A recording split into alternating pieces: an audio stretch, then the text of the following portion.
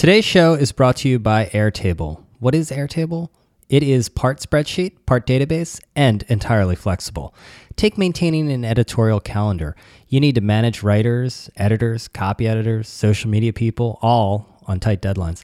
Anyone who has been in a newsroom can tell you it gets messy very fast. With Airtable, you can get organized in your own way. That's why leading teams at places like BuzzFeed Studios, Group 9 Media, and Time all use Airtable. It's flexible enough to adapt to your process, but powerful enough to keep everything on schedule. Visit airtable.com/Digiday today to get $50 in free credits.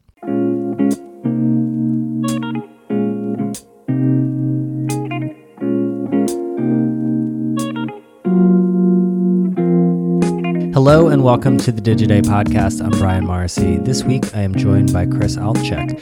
Chris is the CEO and co-founder of Mike, a news publisher focused on young people. Mike has raised nearly $60 million, and it was one of the first publishers to talk about making a pivot to video. That's, of course, taken on a bit of a bad connotation of late. Chris and I talk about whether the pivot was a mistake, figuring out Facebook, and how Mike's vertical expansion is going. Have a listen. Chris, welcome to the podcast. Thank you for having me. It's doom and gloom out there, Chris. I'm not going to lie to you. Give me the status check on Mike. There's a lot of bad news going around, particularly in the wake of the Facebook algorithm change. It would seem to hit a media company like yours hard. You know, we started focusing on taking our voice and turning it into what we thought would be where we found the most success with audience, which was, we think about it really as like the 60 minutes for our generation.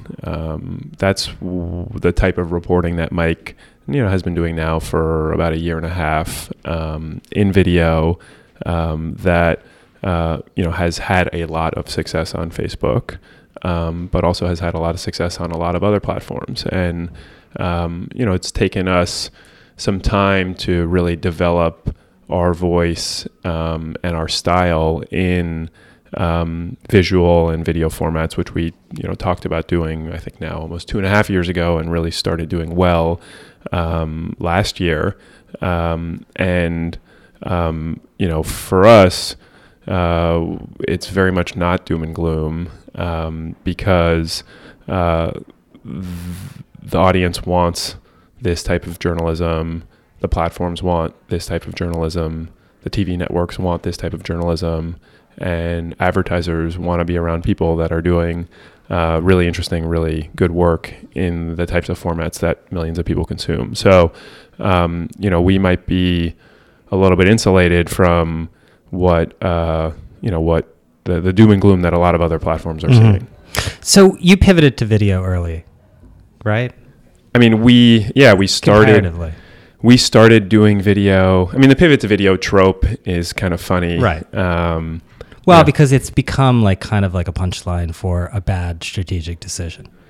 Well, it's also become, it's not very thoughtful. I mean, people are accusing Vice of pivoting to video. People accused MTV of pivoting to video. We've all pivoted from somewhere, but I mean, they were a magazine, so they pivoted to something.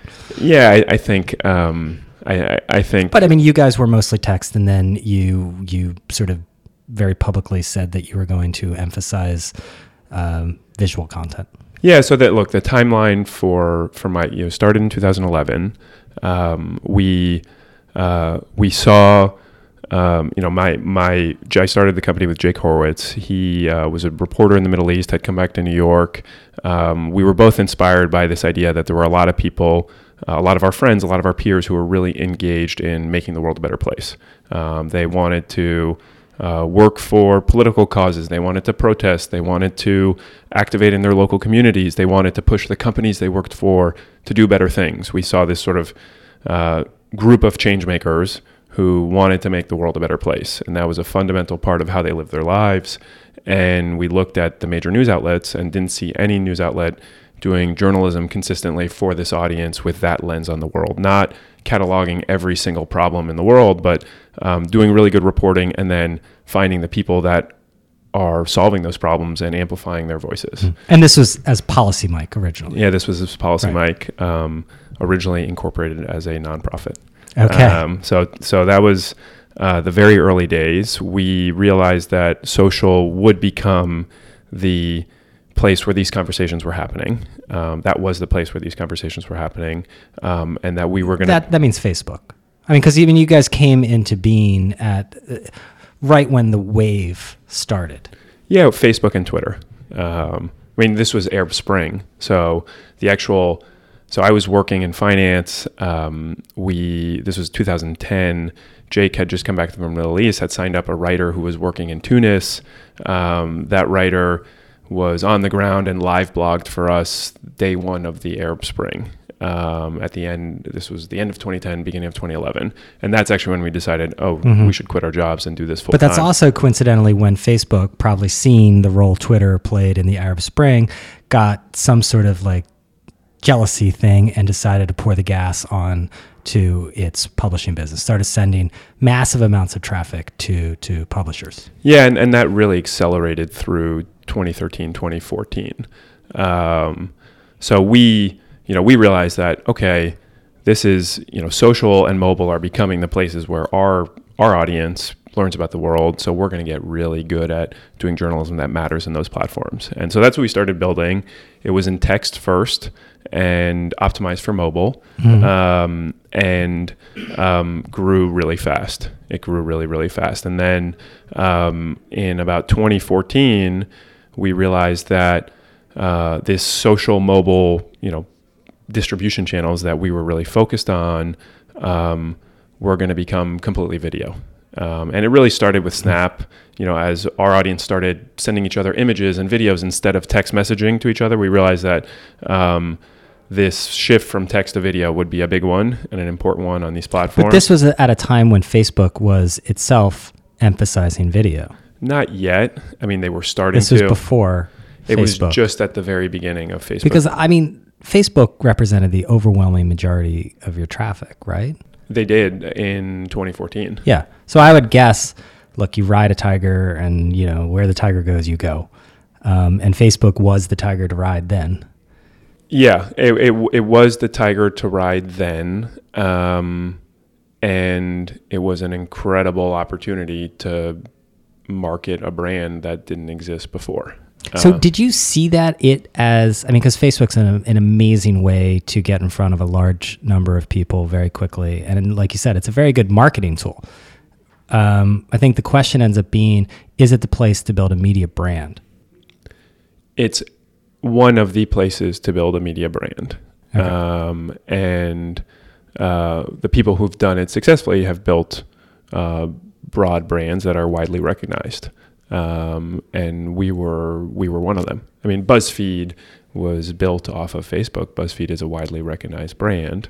Mike was built off of Facebook in the early days with some other channels, obviously, like all of us have other channels, and became widely recognized as a result. But I guess what I end up wondering is, I always go back to portfolios. Every single media company has two portfolios.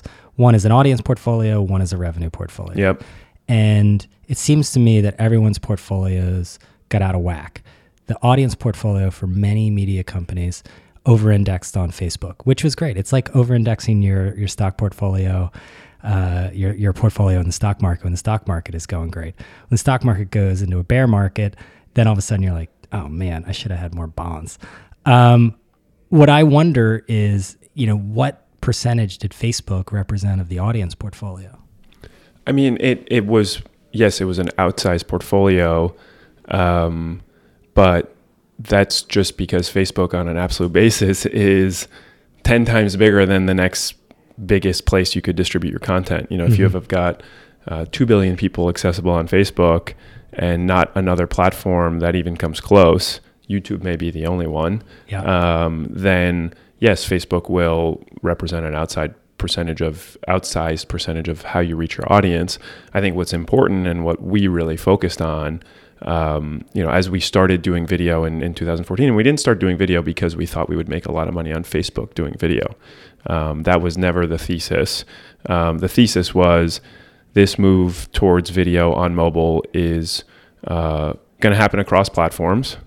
So Facebook is doing it, but so are all of the other major mobile content platforms, and that has proven out to be true. And then two, that ultimately in the next version of pay TV bundles, high quality news and high quality journalism that young people care about will be part of that. Okay. That was our thesis in 2015. And that's why we started building video. And that was in our conversations with our board and with our investors. And that's what we were talking about internally too. So one narrative I usually hear is that particularly for VC-funded digital publishers, the thesis originally was that, look, all this money is going to have to go over. The audience is not on TV, certainly not in newspapers and magazines. And so a lot of the valuations were based off of things that were not going to come true with a display market that was being eaten by Google and Facebook. And so that the pivot to video is really a pivot, one, to Facebook, and two, a pivot to let's find a way to meet these expectations that are not going to be met with display advertising and text content, because the display market got eaten by Google and Facebook. Yeah, I mean, it was very clear to us that the display market was not going to be a robust, huge business driver. The successful display advertising businesses run on thin margins, run low cost content production operations, and are really good at aggregating audiences in those ways. Guess what? That doesn't equal high quality journalism. Mm-hmm. So that's not going to sustain the type of content and the type of storytelling we wanted to do.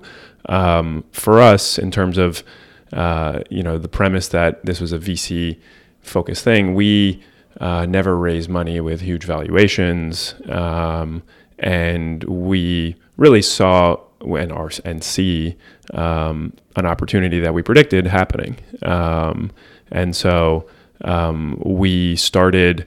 So 2014 we start doing video. It takes time to figure out what type of video you want to do.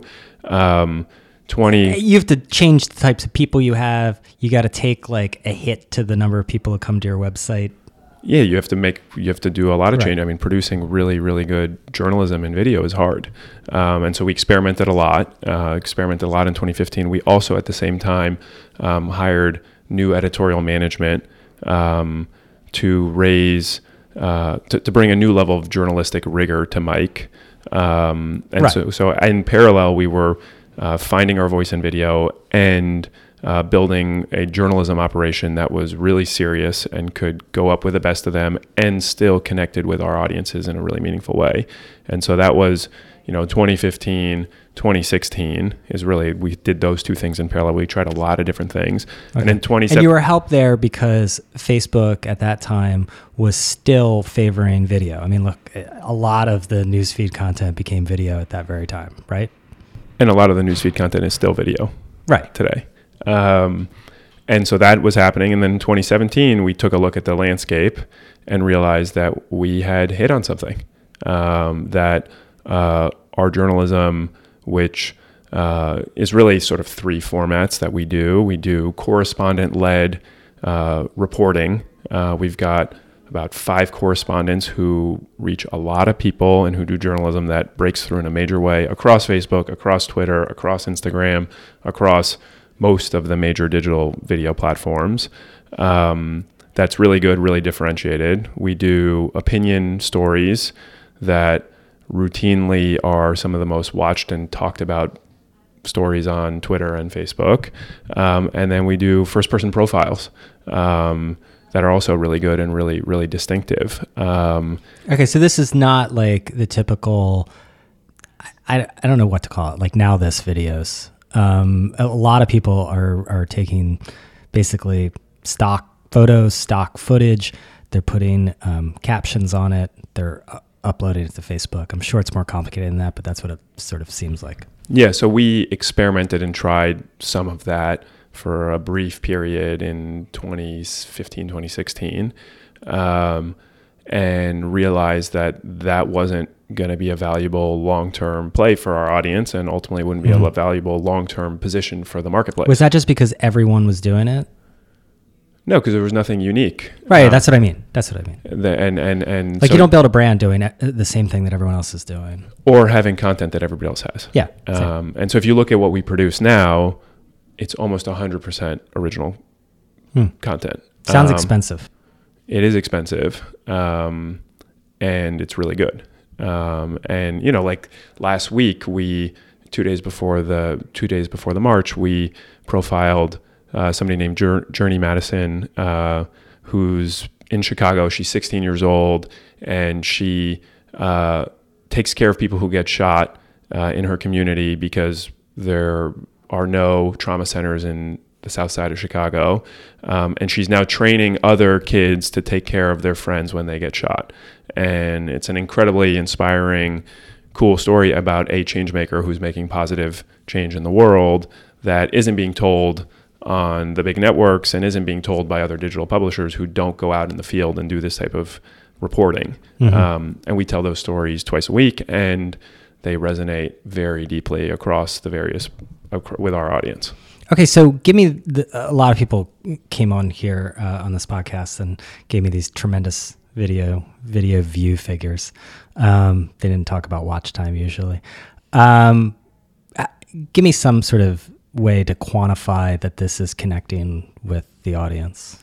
Yeah, I mean the metric side of this is still messy, but the biggest metric company in our world, Nielsen, which has a television product and a new digital product called Nielsen DCR, which is supposed to be pretty accurate, has us at reaching 49 million people a month. And my question is always, is that good? When you look at how many people we reach on every evening, for example, we reach as many as a lot of cable networks on prime time. But I know if I do not push back on that, Joe Marchese will bombard my email, because anytime anyone from the digital world compares it to TV, there's a faction that goes up in arms because it's apples and coconuts. Yeah, these are not people that are spending a half hour. Maybe a few are, but not. It's not like the same as tuning into a TV program. Yeah, we don't produce anything that's a half hour. So people spend. So the way we think about it, and our KPIs have oriented now from views to time spent. That's how we think about success, and it's pretty different per platform depending on how the platforms work. But about 20% of the people who come across our videos watch a majority of them, and that's really what we. How long are they typically? 3.5 to 8 minutes. Okay. They're essentially segments of their news. They're news segments. That's very similar to what you'd see on some cable TV and broadcast news programming. Okay, and so how many of these are via Facebook versus other platforms? It's shifted very quickly. This weekend, if you looked on Apple News and swiped left on your Apple News home screen, you would have seen 6 videos produced by Mike, featured by Apple, about everything leading up to the march. Apple News reaches a lot of people. Left of Home is installed on every Apple device in the US. That's a very meaningful reach. Okay. So, is Facebook less than 75% now? Yeah. Okay. A couple of weeks ago, we produced a story. We went to Nebraska, produced a story about a guy named Chris Shields, who was a Trump supporter in the military, thinking about giving back his AR-15. We profiled him as he went through that decision, talked about it with other people, ended up going through with it and bringing it to the police. I actually saw this one. And it reached a lot of people. Yeah. It reached a lot of people. And it was one of the few empathetic looks at somebody creating change that wasn't on one side of the political aisle. Resonated with a lot of people, started conversations on the left, on the right, and does exactly what we want to do at Mike. And we do that twice a week. Right. So you mentioned that the newsfeed is still majority video. Is the newsfeed still a good place for a media brand to connect with its audience? It's changing very quickly, and I think Facebook newsfeed will always be part of your marketing mix. But you're saying marketing mix. Explain that. It's an incredible way to reach a lot of people quickly. It's organically or paid? Both. Okay. And it's not the place to build a loyal audience. Quick break for a word from our sponsor. Today's sponsor is Airtable, the all-in-one collaboration platform. Teamwork has never been more important, and that's hard to pull off in an environment like today's where everything is changing constantly. Enter Airtable. This is a tool that can fit your process, but it's also powerful enough that it keeps everyone on the same page. Time, for instance, uses Airtable to manage its entire creative process, from the original idea to creating content and getting it out the door. Airtable empowers you to do your work your way. Try it today. Head to airtable.com/Digiday to receive $50 in free credits. Thank you, Airtable. So where do you do that? I mean, because I guess what I see is it became very in vogue to sort of almost abandon the O&O model, certainly websites, but even apps really, because the audience was on these gigantic platforms. I mean, it was like the Tour de France during the Lance Armstrong years. I mean, like everybody was on the juice. Everybody was zooming up D'Huez. But then that ends. And now people seem like, we're getting bombarded with, people wanting to email newsletters again. And everyone now wants to own their audience because these platforms are good for marketing, but at the same time, they have their own interests. Sometimes they're not aligned with publishers. Yeah, I mean, the way we're thinking about it, and we're a little bit unique. We create really expensive, really high quality, 60-minute style journalism for a younger generation. There's not a lot of people doing that. There's a couple other media companies who do what we do. And so what our focus is on and what we're thinking about is there are a bunch of platforms that want and need this type of journalism now more than ever, given all of the conversations around the quality of the news people are getting, all the conversations and the reality of how messy the digital ecosystem has become from a journalism standpoint. There is a strong demand for this type of journalism from both the audiences and from the platforms. Mm-hmm. The platforms have in 2017, 2018, started to restructure their business models to be able to support this type of work. And that's really promising. And, by the end of this year, all of our work that shows up on a social platform will be paid for, not by an advertiser. So, and then on the flip side of that, we're seeing the sort of streaming platforms. We've been talking about that the streaming platforms will naturally move into news and sports. It may take 3 years, it may take 5 years. When we started talking about this in 2015, 2016, and now that's happening too. And Mike will be launching on one of the big 3 streaming networks at the end of this year. And so the two things we've been focused on are very much happening. And so we're not thinking about the business in the same way that I think other digital publishers may be thinking about it. So where is the revenue today coming from? Because a lot of the stuff is not able to be monetized, particularly on Facebook. The mid-roll program, from all of our reporting, isn't working that great. I mean, I just came back from our publishing summit, and the general consensus is, there's gigantic audiences on these platforms and there's not a lot of money. Yeah, if you are trying to monetize through programmatic, which mid-roll is a version of programmatic, you will not be able to support high-quality, expensive journalism, full stop. So is this still like, we hope that in the future it's going to, the platforms will pay, and like I guess what I was struck how many times hope was used by publishers when talking about this, and hope generally is not a strategy. Yeah, it's definitely not. So we have a advertising business that probably looks very different than a lot of other digital media companies, which makes up the majority of our revenue.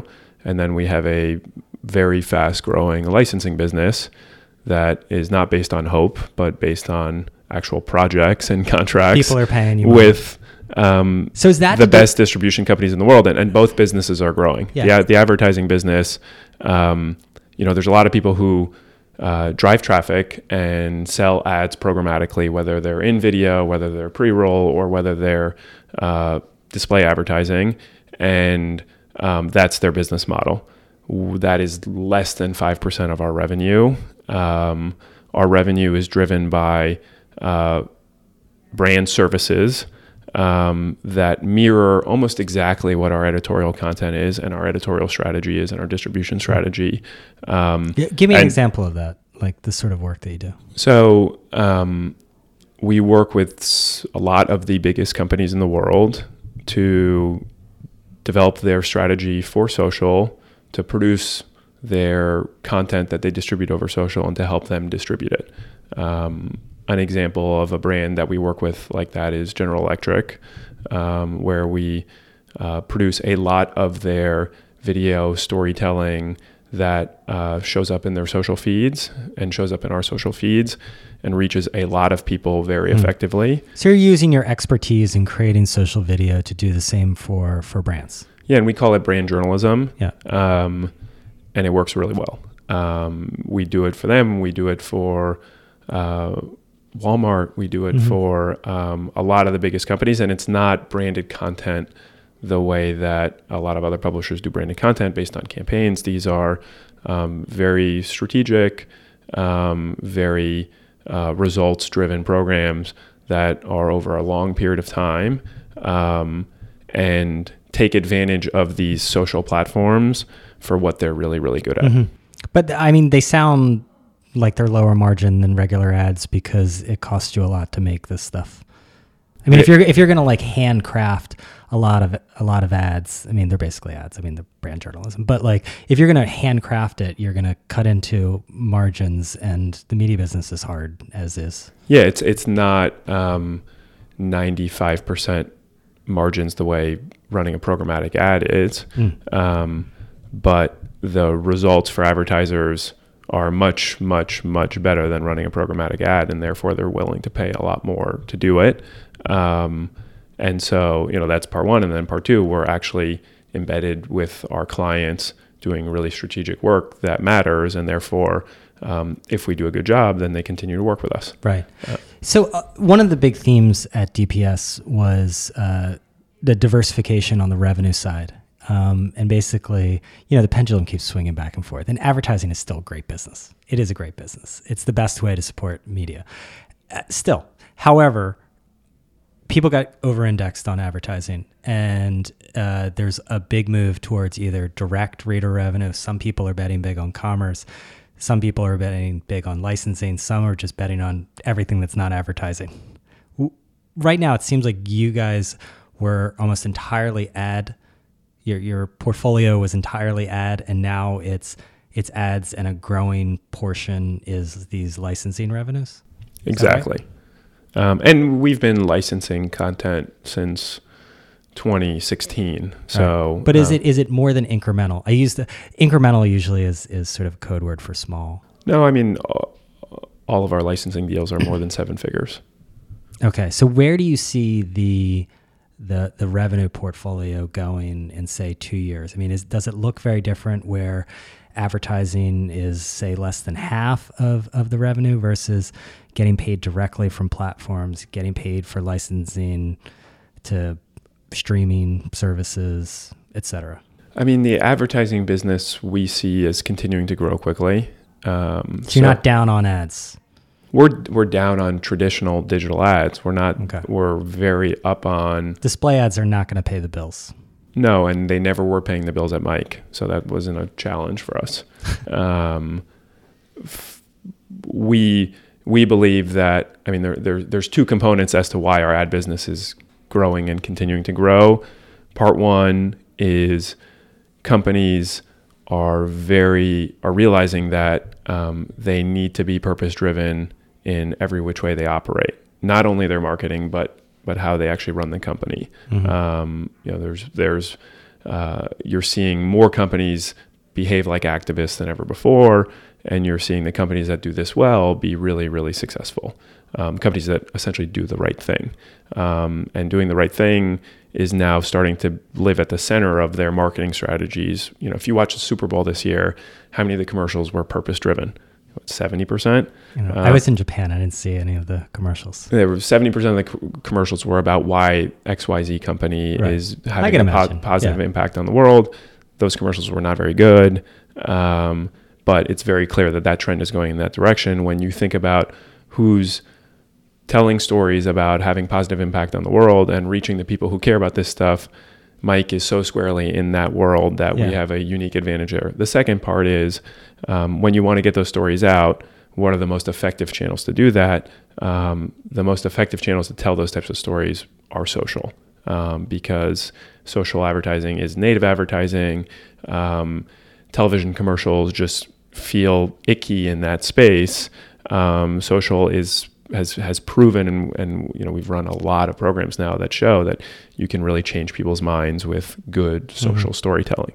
So you still believe in sort of social platforms like Facebook as powerful mechanisms for reaching audiences, for sure?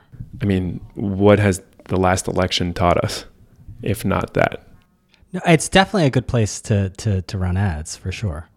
I mean, it's. I don't know if it's. I don't know if it's a good place to build a media brand. I'm not saying that. I'm not saying it's a good place to build a media brand. I'm saying it's a very good place to change the minds of millions of people effectively. And from a brand, not Mike brands, from our advertisers' point of view, being able to do that and being able to do that cost effectively and in a really high quality, highly ethical way is what we help them do. And that's why our advertising business is going to continue to thrive.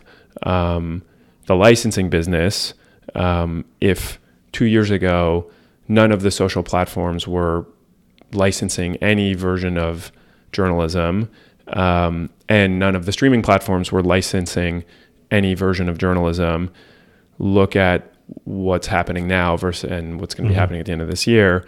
Facebook is coming out with basically a watch version for news, right?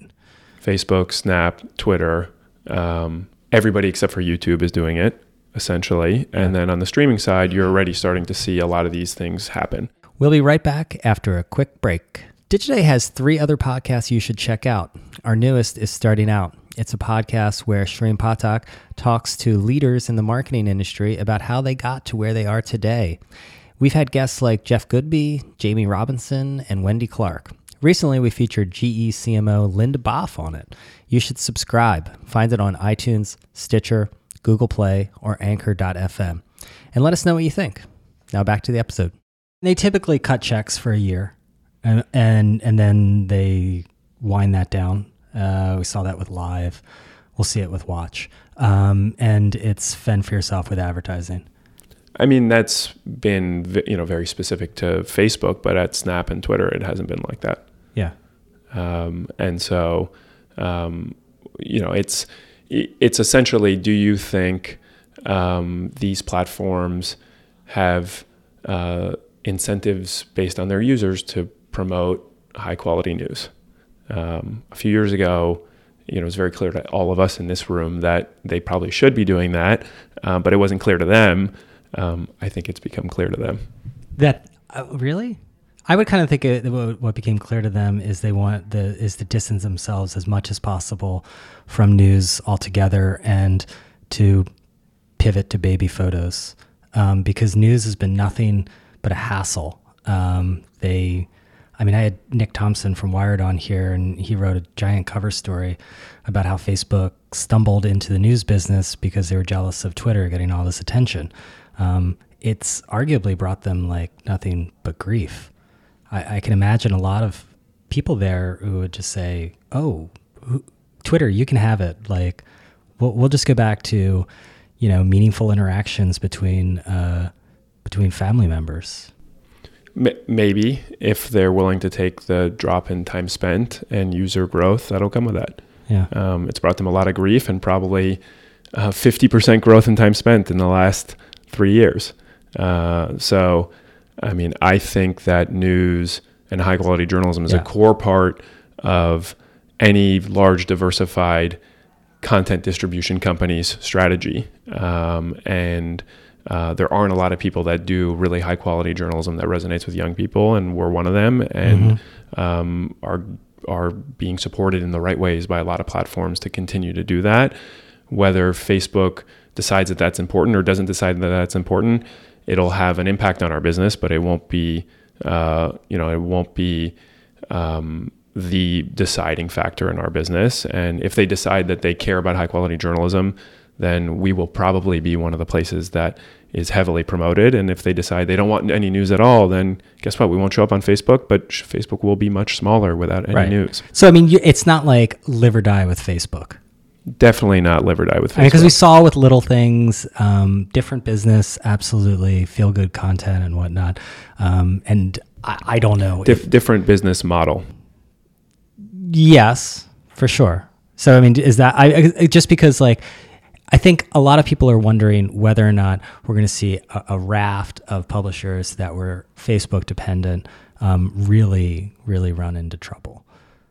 If you were running a lot of programmatic ads and distributing your content through Facebook, then you are going to be in trouble. Yeah. I mean, look, there was a lot of publishers that were relying on Facebook for traffic and then monetizing through Facebook Audience Network. It was you could argue that at some point, like, their interests are aligned, but clearly Facebook has a lot of different factions. One last thing. That's not it's not our business. Right. So one last thing, which is the vertical strategy. I mean, you decided building one brand's hard. Building a house of brands is harder. Explain that. News is a category that that advertisers take some time to get their head around. And what Mike does is journalism on social, cultural, and political issues that matter deeply to a lot of people. A lot of the storytelling and a lot of the journalism we do is not purely in hard news and hard political news. And having really clear categories is a way to get advertisers comfortable with the fact that not everything we do is Charlottesville. It can't all be Charlottesville because a lot of advertisers flee from that stuff.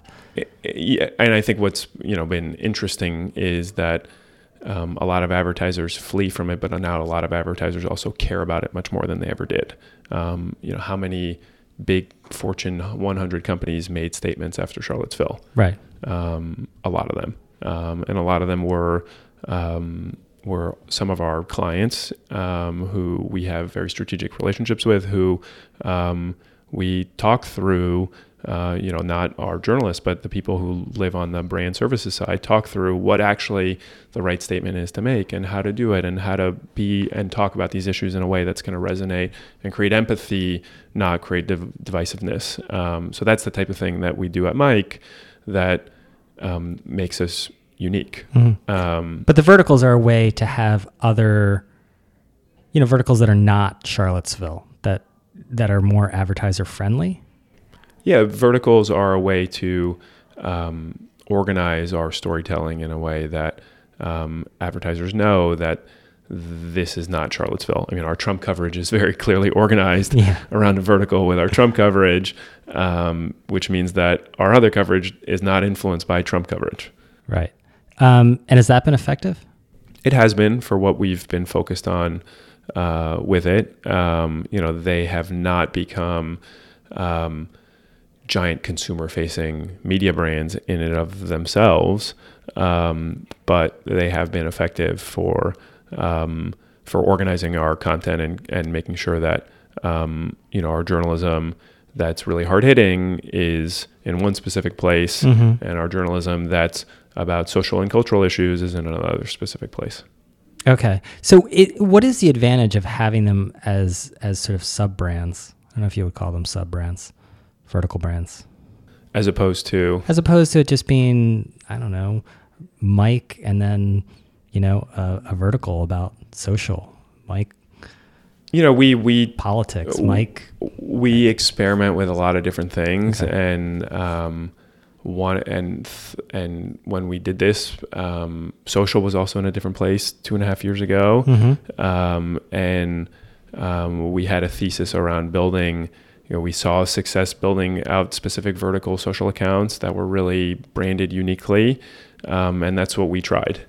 So final thing, Chris, is how do you stay focused on, because you're almost have a mission-based company. It started as almost. So it is. Yeah, 100% okay, so they're equal. Fulfilling the mission and having a profitable business are equal. Yeah, they're very intertwined. Okay, so how do you stay true to that when there's a lot of incentives to go off course? Look, we both know, if you want to goose those video views, do the weird product reviews, do a lot more food, and so on and so forth. It's a well-known playbook, I feel like now. Yeah, I think we have the luxury of having a mission that's really focused and really defined. And, our mission is to tell stories that help change makers make change and do journalism that matters to these people. And that, has helped us actually with all of the noise in the marketplace and with all the changes in digital media to focus on doing a certain set of things and doing them really, really well. And so for us, that is being the 60 Minutes for this next generation. We've figured out a way to make that resonate with audiences, because if you deliver on that promise, people will watch you and care about what you do. On the business side, we focused on building a business around that. So we don't